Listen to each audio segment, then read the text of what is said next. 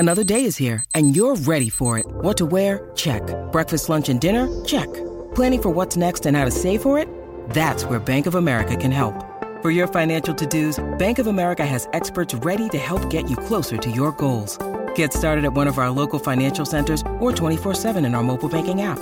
Find a location near you at bankofamerica.com/talktous. What would you like the power to do? Mobile banking requires downloading the app and is only available for select devices. Message and data rates may apply. Bank of America N.A., member FDIC.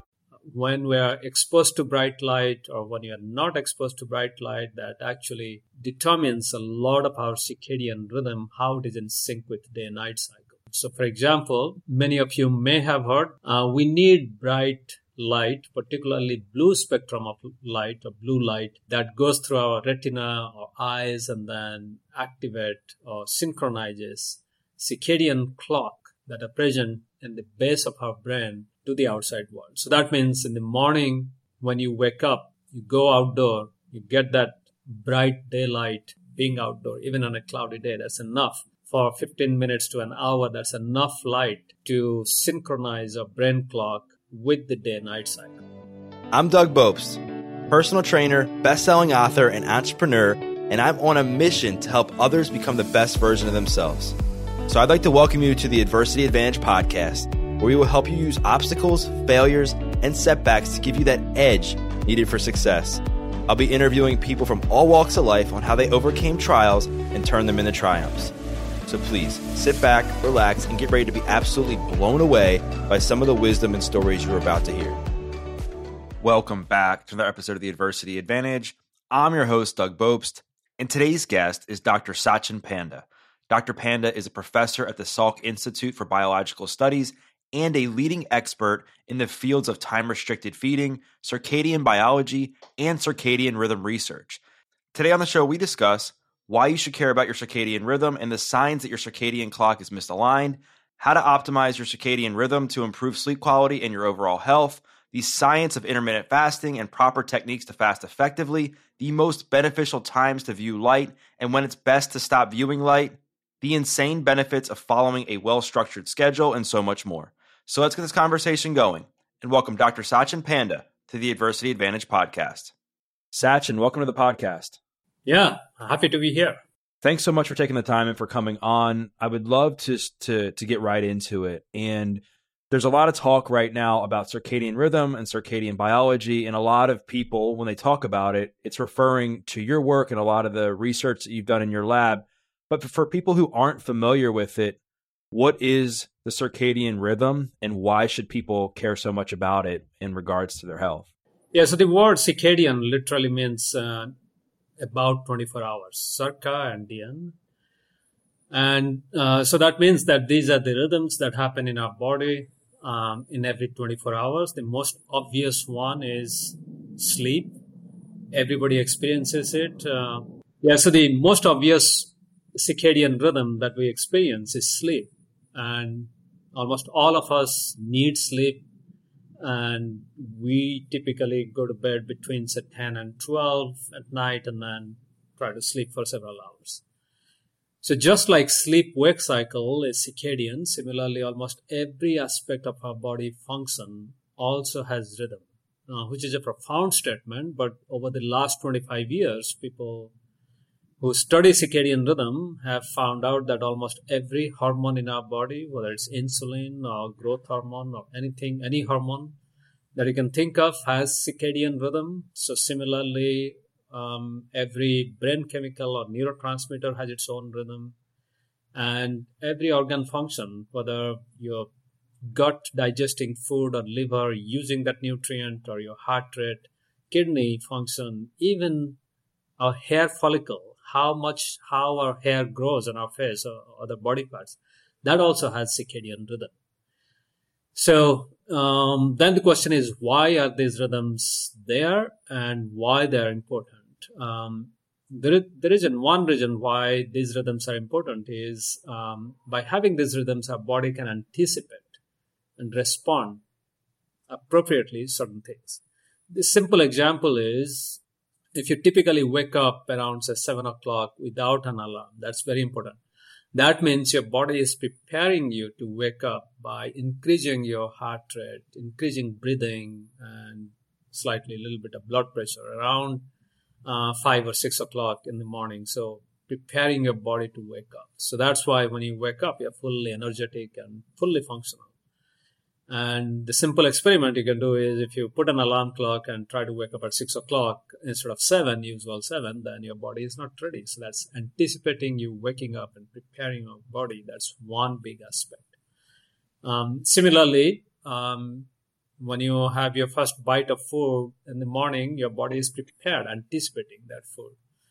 So that's anticipation is one thing. Second is these rhythms help us to synchronize similar activity. Like, for example, when we eat, our gut has to digest the food, and then those nutrients have to be used up in the right way by the liver. So the liver and gut function have to be in sync for a nutrient absorption and utilization.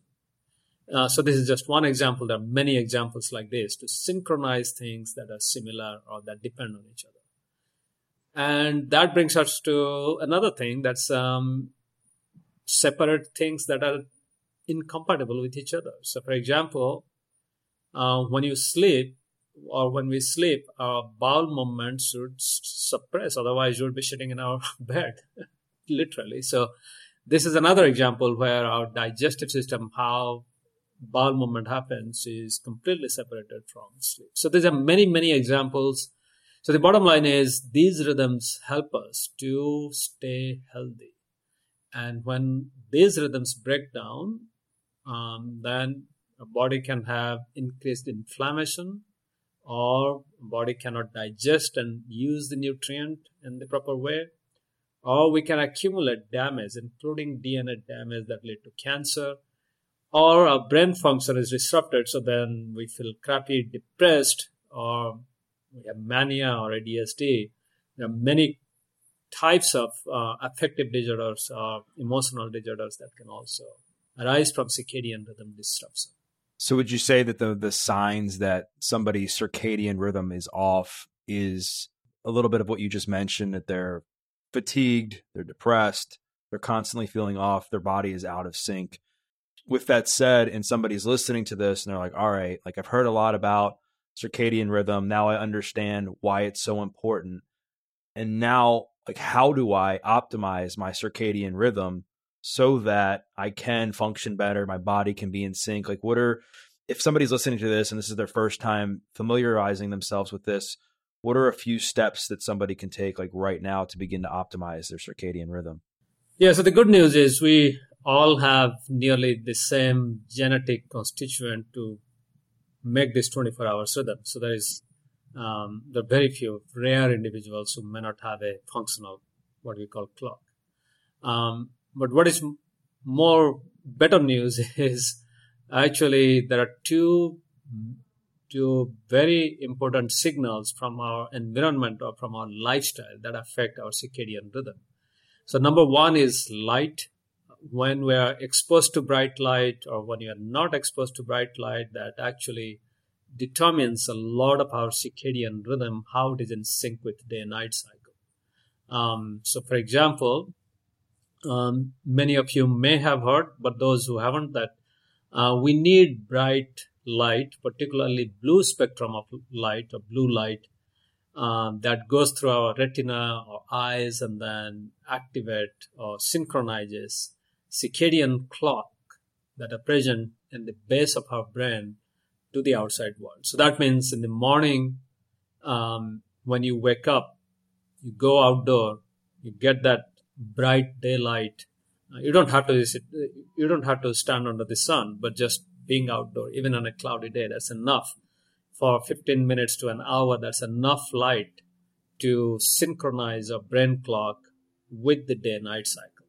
So that means those of you who may be waking up in the morning and then you have your curtains and windows all closed and you're jumping into a Zoom call or something, or you're working indoor for the first 6-7 hours or maybe the entire day, then your brain is not getting that bright daylight signal to say that this is daytime.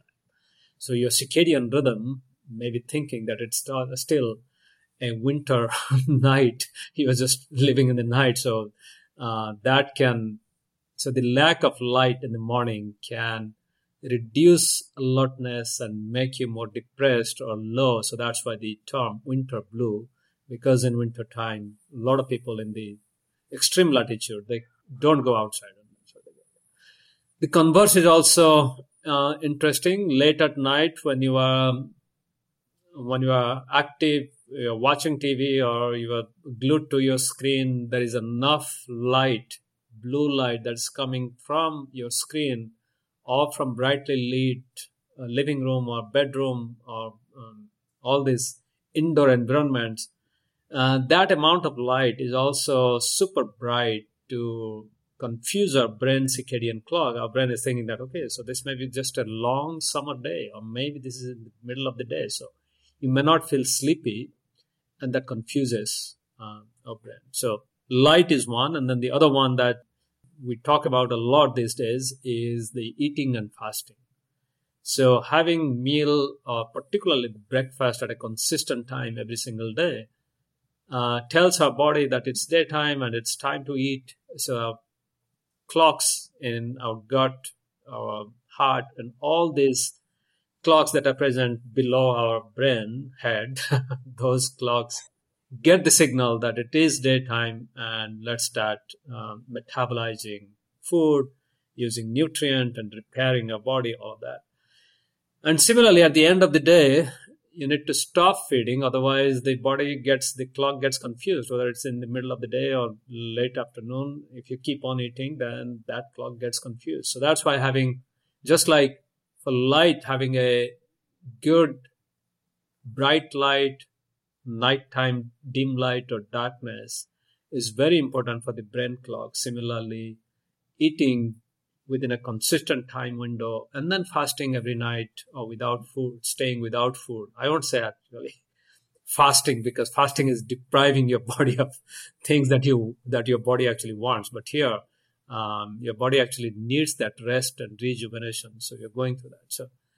So the bottom line is, by managing light and managing when you eat or when you fast, is the most powerful way to regulate almost hundreds of hormones throughout your brain and body, and also thousands of genes working in different organs to repair, reset, rejuvenate your body, and also to activate pathways that bring you to peak performance throughout the body. So somebody who's listening to this and now they're understanding the importance of all of this, and they're saying, okay, like I got to have a good relationship with light. I have to have a great, consistent eating schedule, and they're looking for some specific like protocols. So maybe you could share what you do, like what could be some examples of ways that people could get some light in the morning, or maybe does it have to be outside and getting outdoors? And then on the other side of things, like how many hours before somebody's getting ready to go to bed should they stop using their cell phones and blue light and turn the lights off in their house and stuff like that? Yeah, so let's talk a little bit about light, what kind of light and how much light. We use our retina, our eye, to look at the outside world. At the same time, almost 2 decades ago, we discovered that there is another function of the retina, that's to sense blue spectrum of light.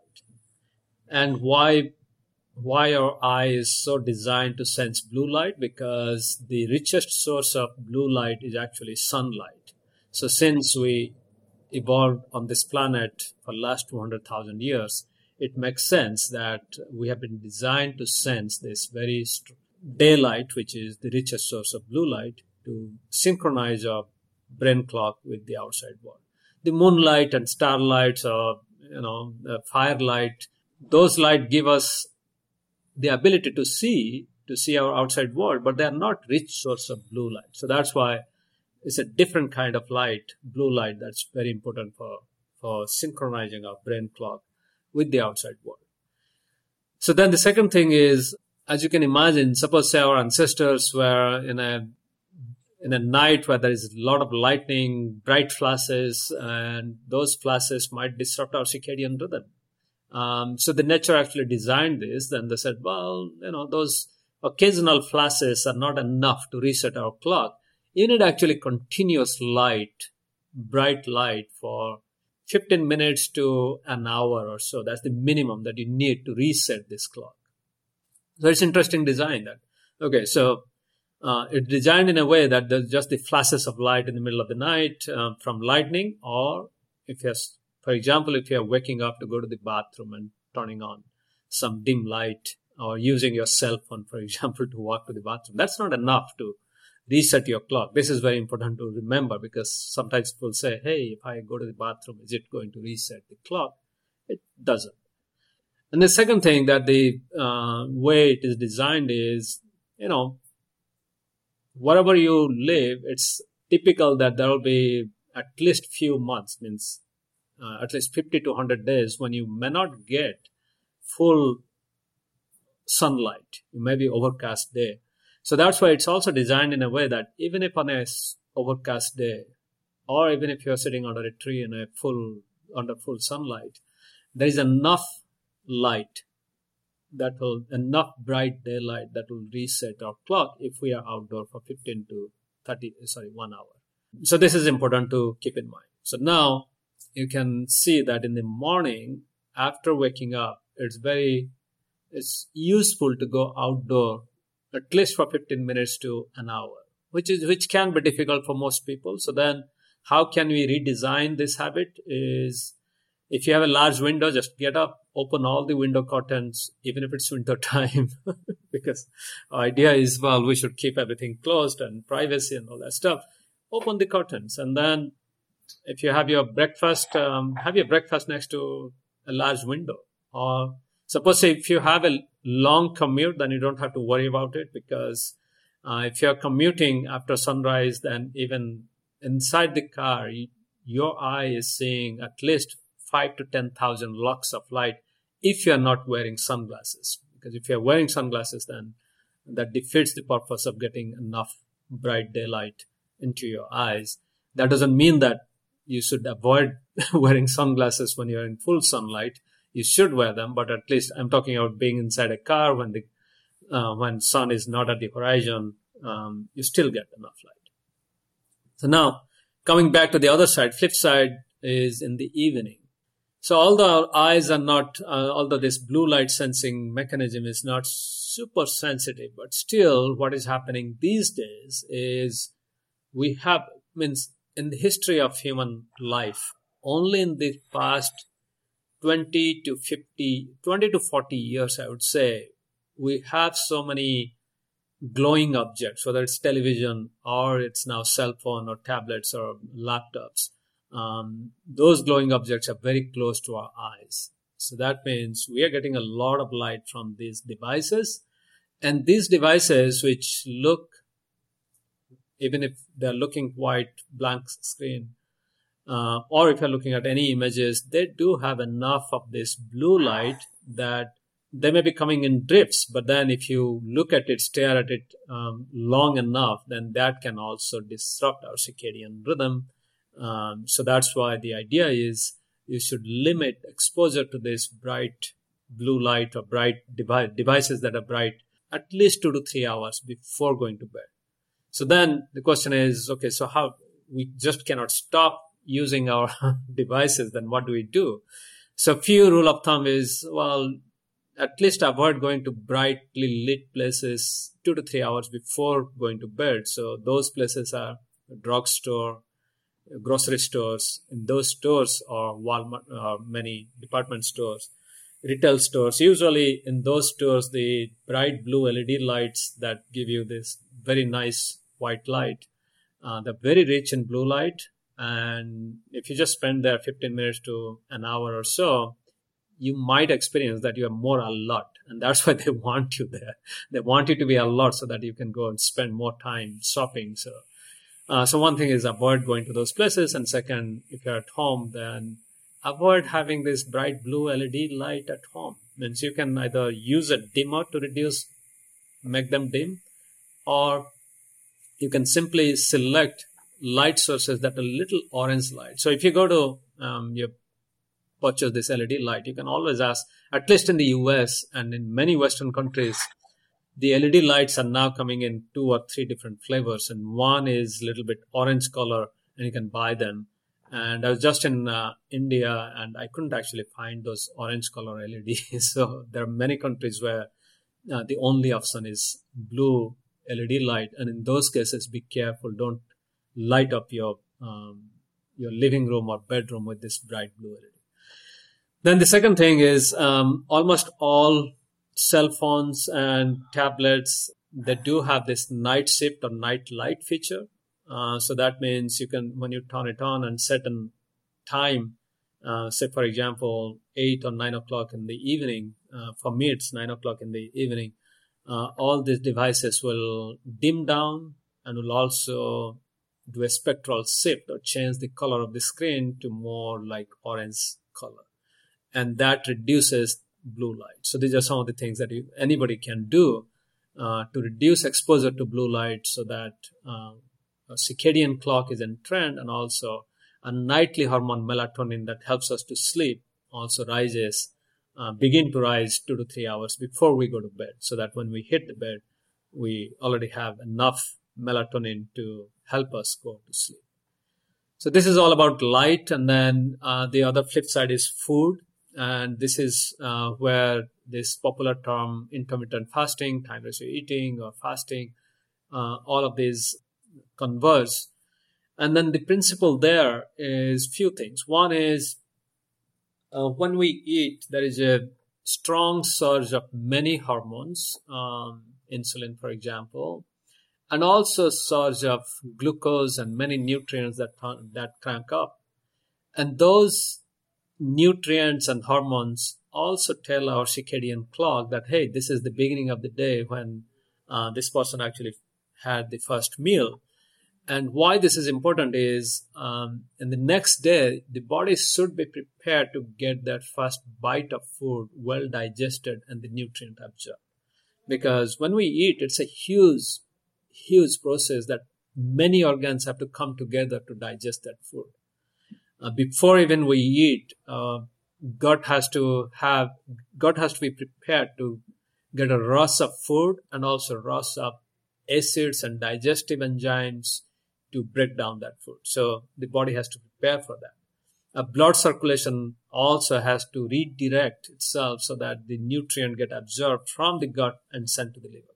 The liver has to be ready. So all these anticipatory activities are clock regulated or circadian regulated. So that's why having breakfast around the same time, give or take another 30 minutes, a total 1 hour window, is very important, that our body is prepared to digest and assimilate nutrient.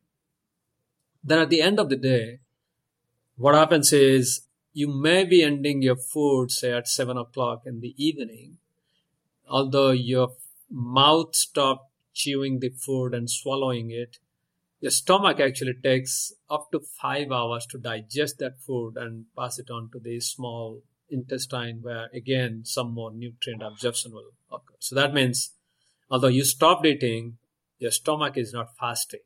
It's still full of food for the next 5 hours. And then the question is, well, why can't you eat again after 5 hours when the stomach is empty, or 6 hours? The point is, the stomach also has to repair itself. Just imagine, if you cook something in a bowl, then you got to clean that and wash it and dry it. So similarly, the stomach lining gets damaged during digestion process, and then the stomach lining has to be repaired every night. We're just talking about stomach lining, but many of our organs get damaged. Our kidney, our liver, many cells, our body gets damaged a lot during daytime activity, and they have to be repaired. In fact, we recycle almost 40 to 50% of our cells in every few days or months. So that means every day we are recycling a lot of our cells. And that happens when we are resting or when we don't have food in our system. So that's why you add 5 hours of stomach emptying and then give another 7 to 8 hours of repair. So then you get another around 12 to 16 hours of fasting. is enough to give your organs some rest so that they can repair, rejuvenate, and be ready for the next round of food that we'll be eating next day. So this is how the feeding and fasting cycle is important. And then the question is, when should you start eating? When should you stop eating? And how does it relate to the circadian clock? So in this context, we can talk about only two hormones. One is stress hormone cortisol. We know that when you get stressed, then there is this stress hormone cortisol that goes up. And a lot of us know that the stress hormone is not good. When you have a lot of stress hormone, eating and stress hormones don't go well because our body is not ready or prepared to digest and use that nutrient well. And many of us may not know that the highest amount of stress hormone that we experience is actually within an hour after waking up. It's so high that even for the rest of the day, in the late afternoon, suppose say you go for a 100-meter sprint, still you may not get as much stress hormone as you get just after waking up. So that means we should not be eating right after waking up, within an hour or two of waking up.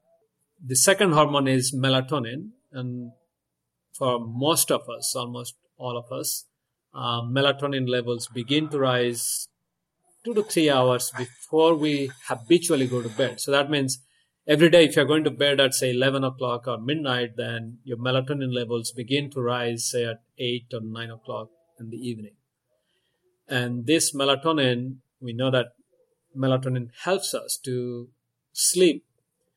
So just like it makes our brain to sleep well, only in the last 10 to 15 years, scientists have figured out that this same melatonin also makes our pancreas to sleep. So that means our pancreas, which is very important for blood glucose regulation, because when we eat, almost every food that we eat has some sugar or carbohydrate that leads to a small spike in blood glucose, and that spike in blood glucose triggers insulin production and release from pancreas.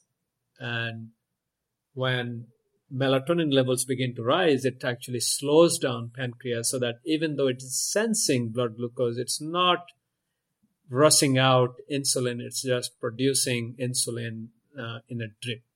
So as a result, eating late at night, very close to bedtime, can keep our blood glucose level higher for longer time. And just like it takes 2 to 3 hours before we wake up, melatonin levels begin to rise. Similarly, after we wake up, it can take 1 to 2 hours for melatonin levels to go down.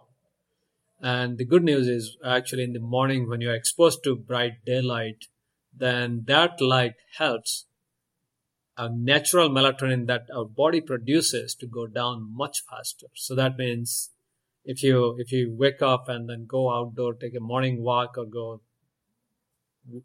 if you have a garden, watch your plants, or take the dog out for a walk, or whatever you're doing in the morning outdoor, that's also accelerating this melatonin to go down.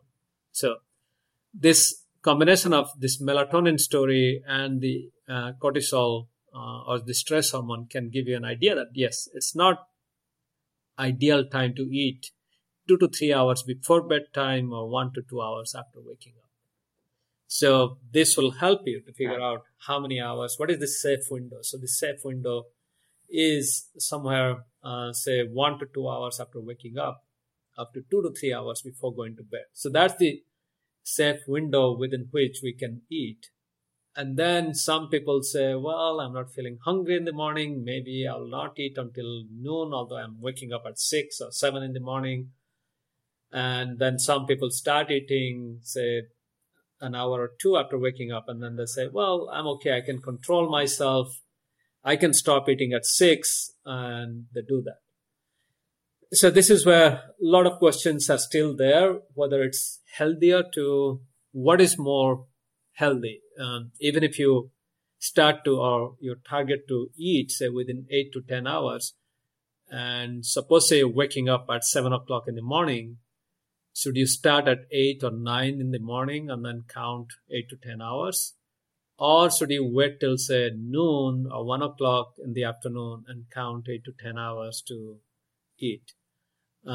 Frankly, there is no decisive study in humans that have said that one is better than the other, significantly better than the other. Means there are some studies saying one might be slightly better than the other.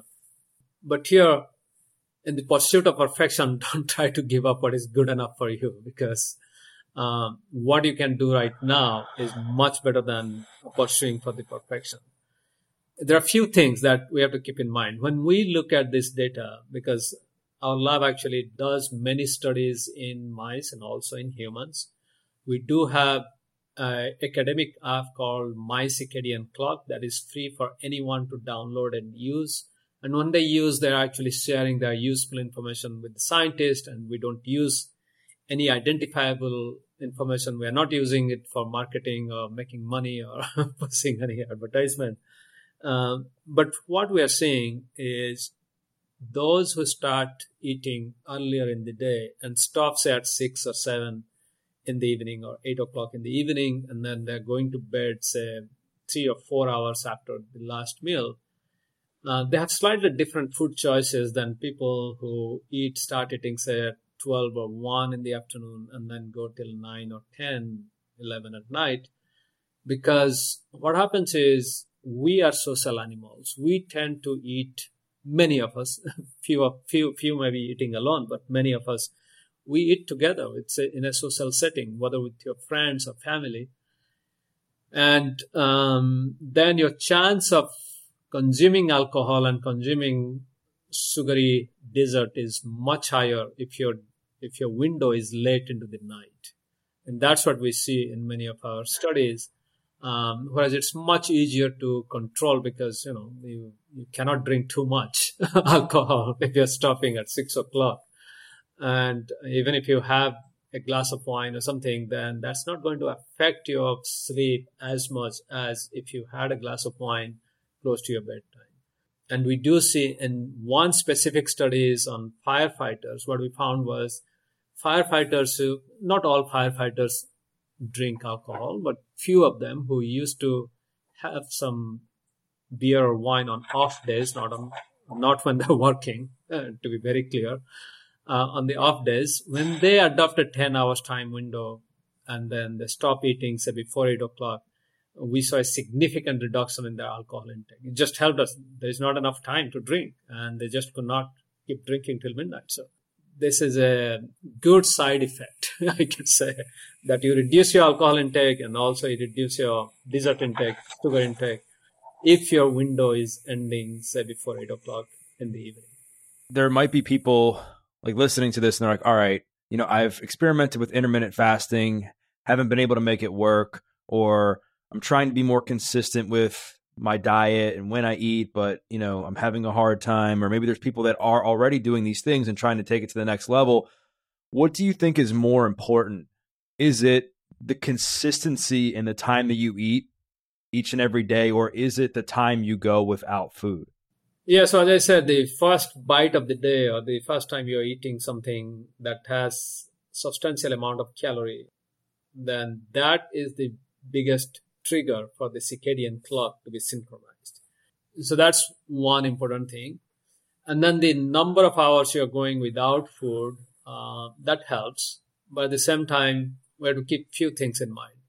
So for example, somebody who is a bodybuilder or is a guy who is actually into sports, swimming or anything, so they have to consume a huge amount of food just to sustain that high level of activity. And when they start doing intermittent fasting or time-restricted eating, whatever you call it, and they're trying, say, 8 hours, they may not have enough time to consume enough food to sustain that high level of activity. So in that case, 10 hours is good. And in fact, we have seen that in mice and also in humans, once you achieve your optimum health state, if you have been eating within 12 hours consistently and a healthy food, that itself is very beneficial. And here is something that almost everybody says that, well, I eat everything within 12 hours. We actually did a objective study. We asked people to take a picture of every single food or drinks, even water, whatever they're eating or drinking, take picture of everything. And then we figure out whether it's water or not. We discount those, or Diet Coke, for example, has less than 5 kilocal of calories, so we discount those ones. And then if we look at food that has more than, say, 5 kilocalorie of energy, then what we find is less than 10% of people consistently eat within the 12 hours window, at least for a week. So you might be thinking that you're eating within 12 hours, but then the occasional snacking that happens outside that window does count. So I would say that almost anyone from 10-year-old to 100-year-old can, if they're having healthy diet, they can still eat within 12 hours if they can control their calories and the quality of food, and they will still be okay. But then if you're trying to improve your health, then try targeting, say, 10 hours to begin with. And then if you still want to reduce weight, of course, if you don't have any other underlying condition, for example, hypoglycemia, type 1 diabetes, other conditions, then you may try to go down to 8 hours. I'll give you an example of like real life situation. I know a friend who is very accomplished person in mid 40s, figured out that he's clinically obese because he was hitting almost BMI of 30, and triglyceride levels were high, cholesterol levels were high, and he had a choice that he could have taken a prescription to lose weight and reduce cholesterol. But then he said, this is almost like giving up the control over my body to some medication. So let me try doing time ratio eating or intermittent fasting. So he tried. He started with, say, 10 hours time ratio eating. It took him a couple of weeks just to get used to this habit, because everybody has busy life, and the reason why we are in an unhealthy state is because we have some bad habit, whether eating randomly or eating bad food or anything, for many, many years. The body is used to it. So changing that habit is always difficult. Difficult doesn't mean impossible. Difficult doesn't mean that your body will revolt. If you accept that, yes, if you build that mindset that you are ready to take this toughness, to take this adversity or difficulty for 1 or 2 weeks, your body can also get used to eating within 10 hours. So that's what he did. 10 hours, it went for 2 to 3 months, and then he lost some weight and his triglyceride levels improved a little bit, but then it was not improving as much as he would have anticipated. And then he started, since he felt that he could control the timing of food, the next step for him was, okay, so if I can control timing, I can also control the quality of food that I'm eating. So he switched from a random eating of anything to any junk food or anything to actually eating more balanced diet, more fruits and vegetables, more fibers, because that's also important. And within 10 hours, and then he switched to 8 hours. And it helped. Again, he lost a lot of weight, and then triglyceride and cholesterol levels also improved. And then finally he said, well, if I can eat within 8 hours, why not I go to 4 hours? So he actually did 4 hours for a month or two. Of course, he saw a lot of benefits, but at the same time, he became a little cranky. So because his hangriness came up, and it was not good for the family because a lot of conflict. Means this is where he said, well, if I were living alone, if I didn't have a family, I would do it, because he was seeing a lot of improvement. But he again dialed back to, say, 6 to 8 hours, and with the right diet, he could completely reverse his high triglyceride, high cholesterol. He's now BMI 25. So he went from BMI 30 to BMI 25. Of course, it was a very long journey, 1 year, 1.5 years to go to lose that much of body weight and improve. But at the same time, during this journey, he also realized he has much better relationship with his food, with his body. And then he realized that he had a lot of joint problem when he had this huge amount of weight. So now the joints are much better. So he started walking and then running. And in fact, now he loves running. So the point is, once you start time-restricted eating, since you're just paying attention to timing, and we know that our lifestyle is quality, quantity, and timing of food or nutrition, physical activity, and sleep. So there are 9 different factors. And the easiest one for many people is to control timing. And once you have control over timing, then you feel it gives you that extra confidence boost that, hey, if I can decide when I should start eating, when I should stop eating, maybe I can decide also what and how much I should eat. And that's something, that mindset is something that we see in some people, that they have that mindset, that they can use it. And going through that first step gives them that boost, confidence boost, and also the mindset that they can now work on other aspects. And then once they lose weight, particularly those who start with very heavy weight, they also realize that another benefit of time-restricted eating is actually better sleep. Many people report that they were not sleeping well and now they're sleeping better. And that makes sense because your stomach is not digesting food when you're sleeping. And when you're digesting food, our blood circulation goes to the stomach to absorb all these nutrients. And blood means warm. So that means your core body temperature is warm and you cannot get good quality sleep. So it makes sense that when they do time restricted eating or intermittent fasting, they sleep better. So now once you sleep better, then you're more energetic in the morning. Throughout the day, you are also feeling more energetic. And one of the side effects, good side effects of time restricted eating, intermittent fasting, is reduction in inflammation. And our joints are stiff. We feel pain in our joint because that's a sign of inflammation. And when it goes down, then you're more likely to also take it one step further and say, well, now I can go for a walk. I can go for a run. And even personally, I was 20 pounds heavier than what I am right now. And I know that at that time, like 12 years ago, when we started this study, when I saw the mice losing weight and getting more alert and their endurance almost doubled, their motor coordination improved, then I said, well, I can learn something from my little mice. So I started. And I remember there is a 5-mile track around a lake here, Miramar Lake.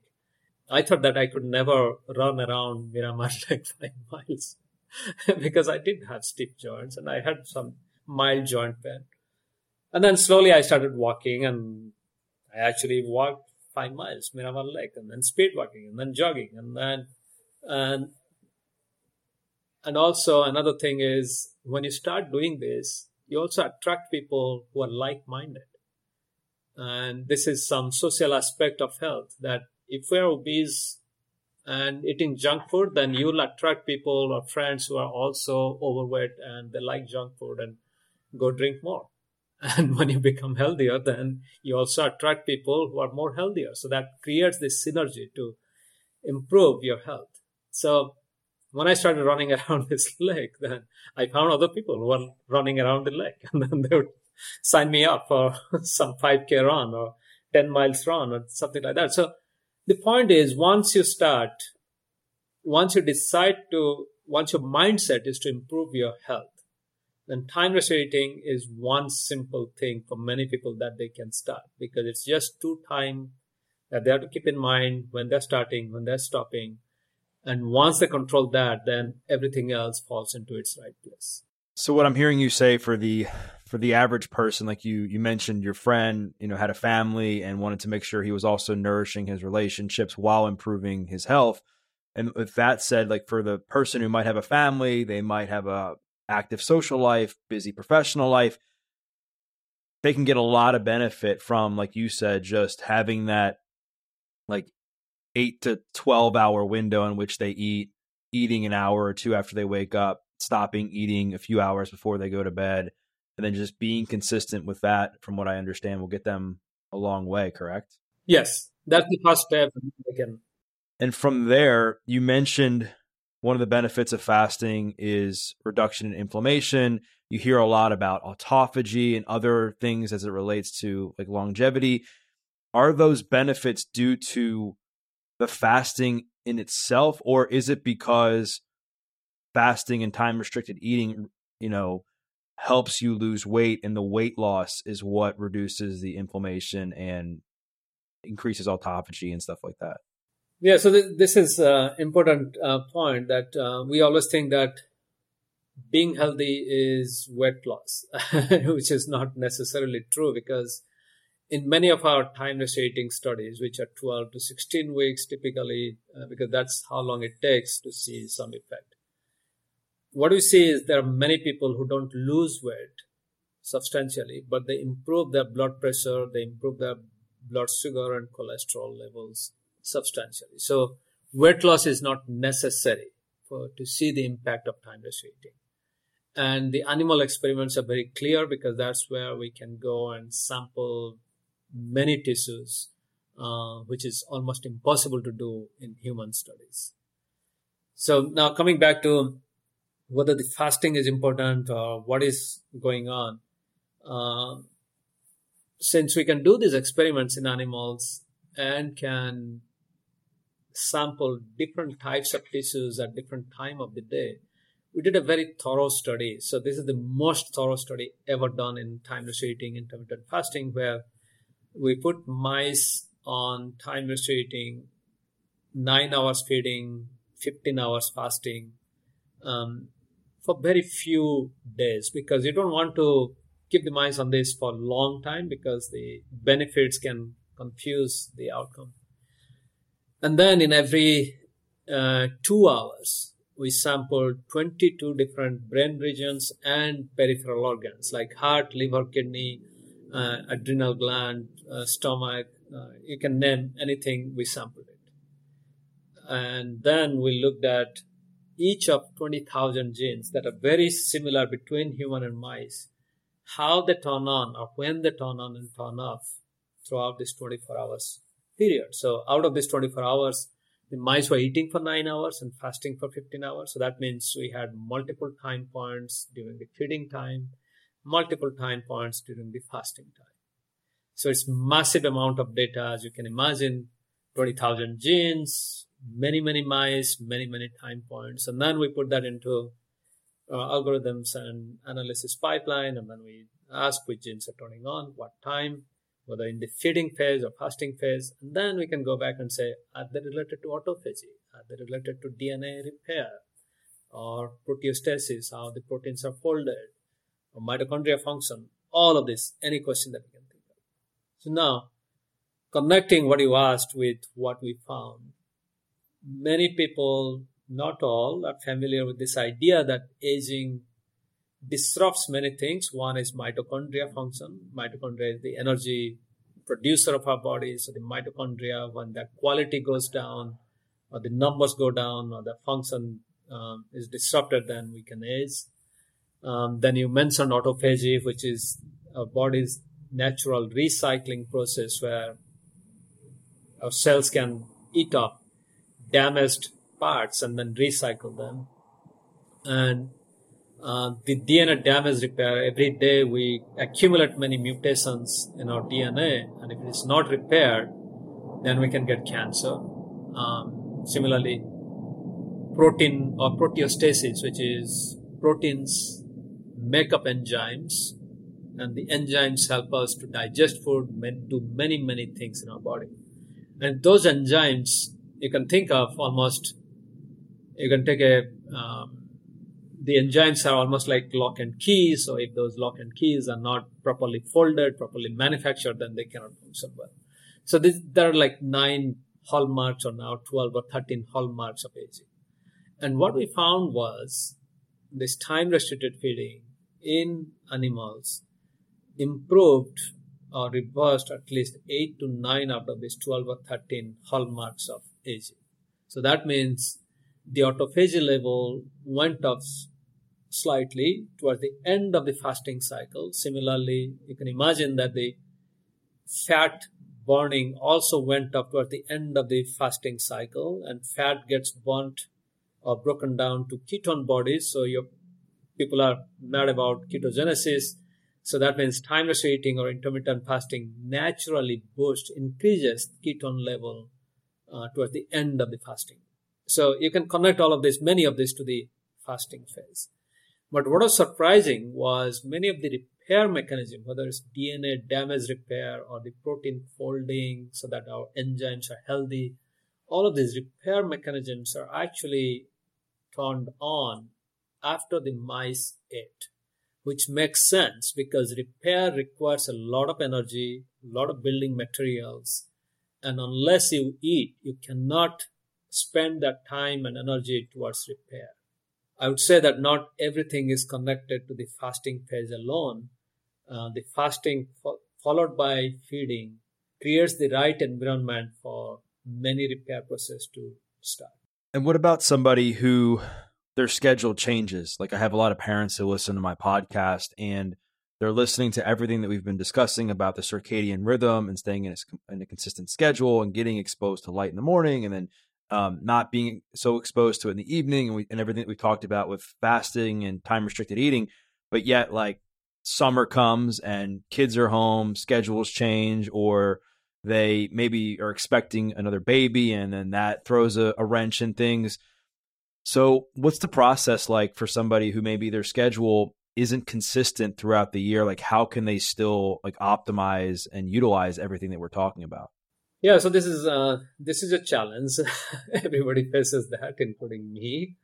And the point is, if you try to be consistent, at least during the school year or even during summer, one thing is if this is a good time for, if you are healthy, if you're following timeless eating or intermittent fasting and all these healthy habits, then it's also good to teach your children all these habits. And this is important because now we are seeing that the children are reporting very high level of anxiety, depression. Mental health is really poor among many adolescent and college students. And, we all talk about stress, anxiety, all this stuff, but we don't pay attention to whether these kids are sleeping enough, whether they're getting outdoor, whether they're actually seeing daylight, and whether they are going through this overnight fasting, because what we have told our children and what the children are also getting, the message that they're getting is they have to eat constantly for their brain to function. I mean, you go to college campuses and you see people are actually chugging energy drinks in the evening or late at night to keep themselves awake late into the night. Now, what happens? They lose sleep, and there is enough evidence now that losing sleep can trigger depression, anxiety, and many brain disorders.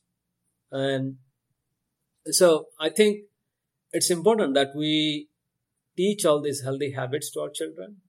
And you might say that, well, 5-year-old, 10-year-old, they cannot do intermittent fasting. I agree. So that's why I say that they should at least eat within 12 hours to begin with. Because anyway, the children have to sleep for 8 to 9 hours. That almost everybody agrees. And 1 to 2 hours before going to bed, you bathe them. And then even toddlers, you're telling them stories, or if they're little grown up, they should be reading something or listening to music or quieting down their brain before going to bed. And similarly, after waking up, they should have at least 1 hour before they have breakfast. So every family should at least, the baseline should be 12 hours without food. And within that 12 hours without food, children up to teenagers should be sleeping or should be in bed for 9 hours. And then the adults can be in bed for 8 hours. So now coming to, yes, when you're expecting a baby, sleep is disrupted. And even after having a baby, 3.5 million women are becoming moms every day in the US. And when they become mom, then of course they have to feed and they have to wake up so many times. And this is where, and they're almost like shift workers. They're actually worse than shift workers because, our firefighters, they may be doing 24-hour shift, but they do have days off. The new moms don't get days off. At that time, then the point is, can they at least practice some of the other aspects other than feeding, fasting? For example, exposure to light. There is this idea of postpartum depression. A lot of women go through that. after childbirth. But at the same time, we have to ask, well, are they going through postpartum depression because they're not getting enough exposure to daylight? Because daylight is the best antidepressant. And we know that once you are kind of waking up 3-4 times to take care of the baby at night time, then you are really sleepy during daytime, and then you have to do a lot of stuff. And if you're working, then you are just rushing from one thing to another, and you may not get enough time to sleep or to get daylight. So in this case, it's very important to at least have catch-up sleep in the weekend or whenever you have time, and also to get some daylight hour. And so that's why I say, well, don't strive for perfection. Whatever you can do for managing light, managing sleep, managing food, at least one or two of them, anybody can do in any schedule. And when the schedule changes, yes, we have seen that in mice and also in humans, when people do 8 to 10 hours of eating, say within the week, and then go to 10 to 12 hours in the weekend, they still get many benefits. And so that's why don't just stay fixated that if you eat outside your window for 1 or 2 days, you are out of the island. That's not true. You can still be getting many benefits. You see a lot of people over the years that have talked about that when you fast, you should wait until lunch or in the afternoon to start your day and quote unquote break your fast. And throughout our discussion, you've mentioned that really it's not the case. Like for the average person, the most important thing you can do is just pay attention to your eating window and making sure that you're eating an hour or two after you wake up. And along those same lines, a lot of people they refer back to your work when they're saying things like fasting and time restricted eating. I'm not sure how much you are online and what you see, but are there any misconceptions out there about your work that you see that you're just like, you know what, that's not what my research says? Well, the thing is, there are many things that we haven't answered. So the question that you posed, like there are many people who are, quote unquote, they will say they're skipping breakfast, but they're actually having breakfast, say, at noon or 1 o'clock in the afternoon. And then the question is that good or bad? And my answer is yes. We haven't seen a definitive human clinical study that has said that is good or bad. And what we know is this, that our hunger is circadian. So, and then the interesting thing is we don't know why our hunger has a peak in the late afternoon, early evening. So it's true that a lot of people don't feel hungry in the morning because the hunger hormones and the hunger mechanism actually reaches its peak in late afternoon. So that's why a lot of people feel that it's easier for them to skip the early morning meal and delay that until noon or 1 o'clock.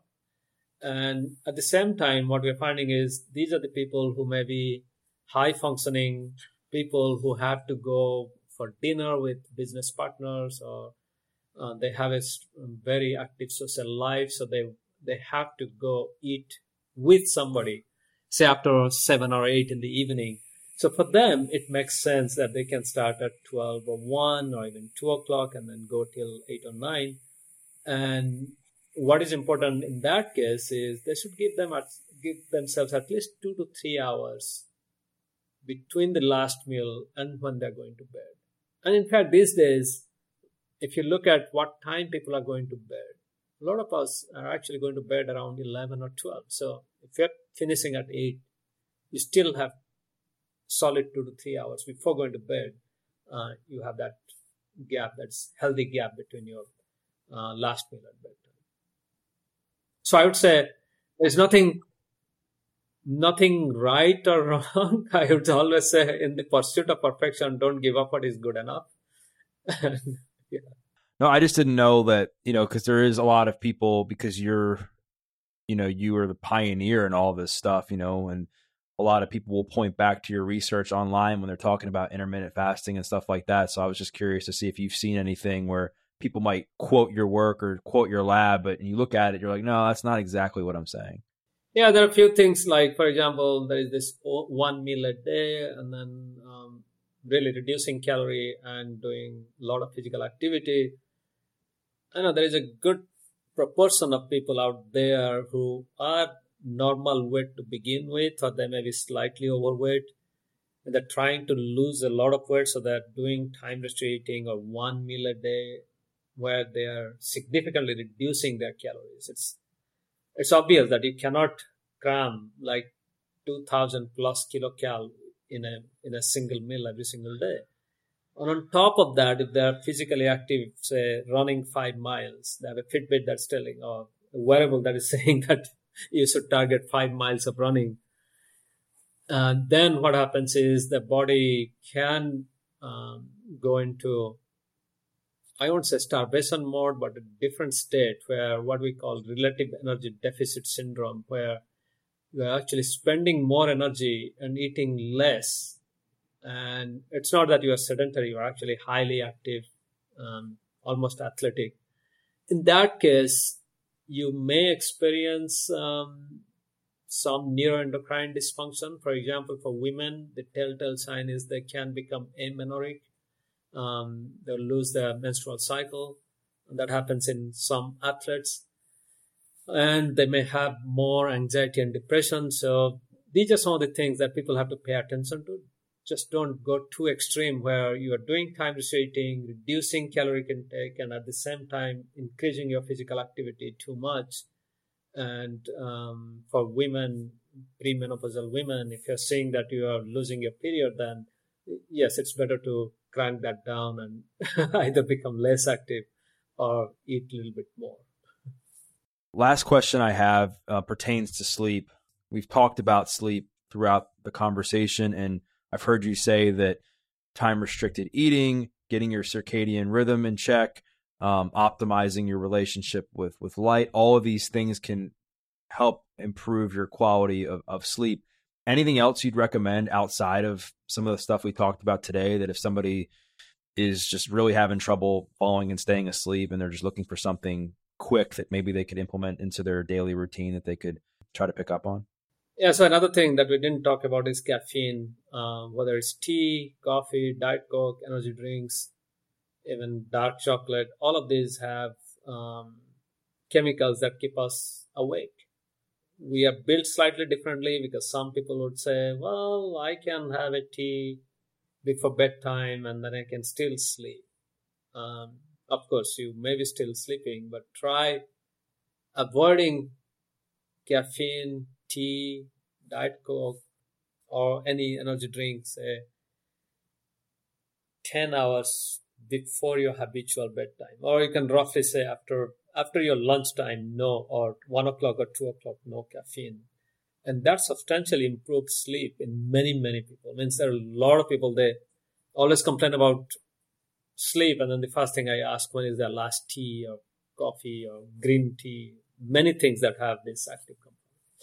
So that's one. And then the usual advice that people get, cooler bedroom, and then taking a shower before sleep, not eating for 2 to 3 hours before bedtime. That's a huge, because, for example, I cannot sleep if I have food right before bedtime. I would sleep, but then I would wake up after some time. So these are the usual stuff.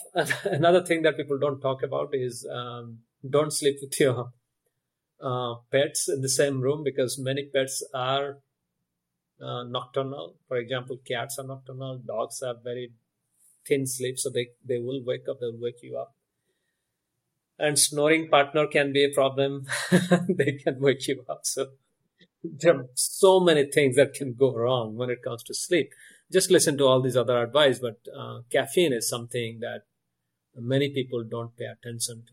What about alcohol?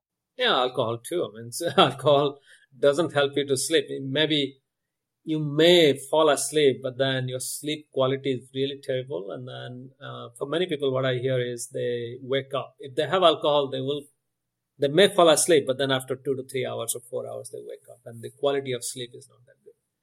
So anything other than food is not helping you.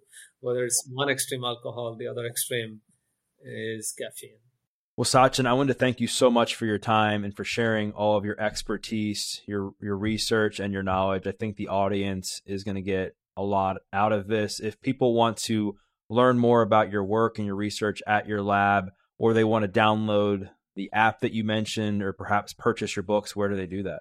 Yeah, so I have written at least 2 books now. One is the Circadian Code. It has been translated to 12 or 13 different languages now. And then the second one that we published 3 years ago is the Circadian Diabetes Code, so which is focused entirely on managing blood glucose.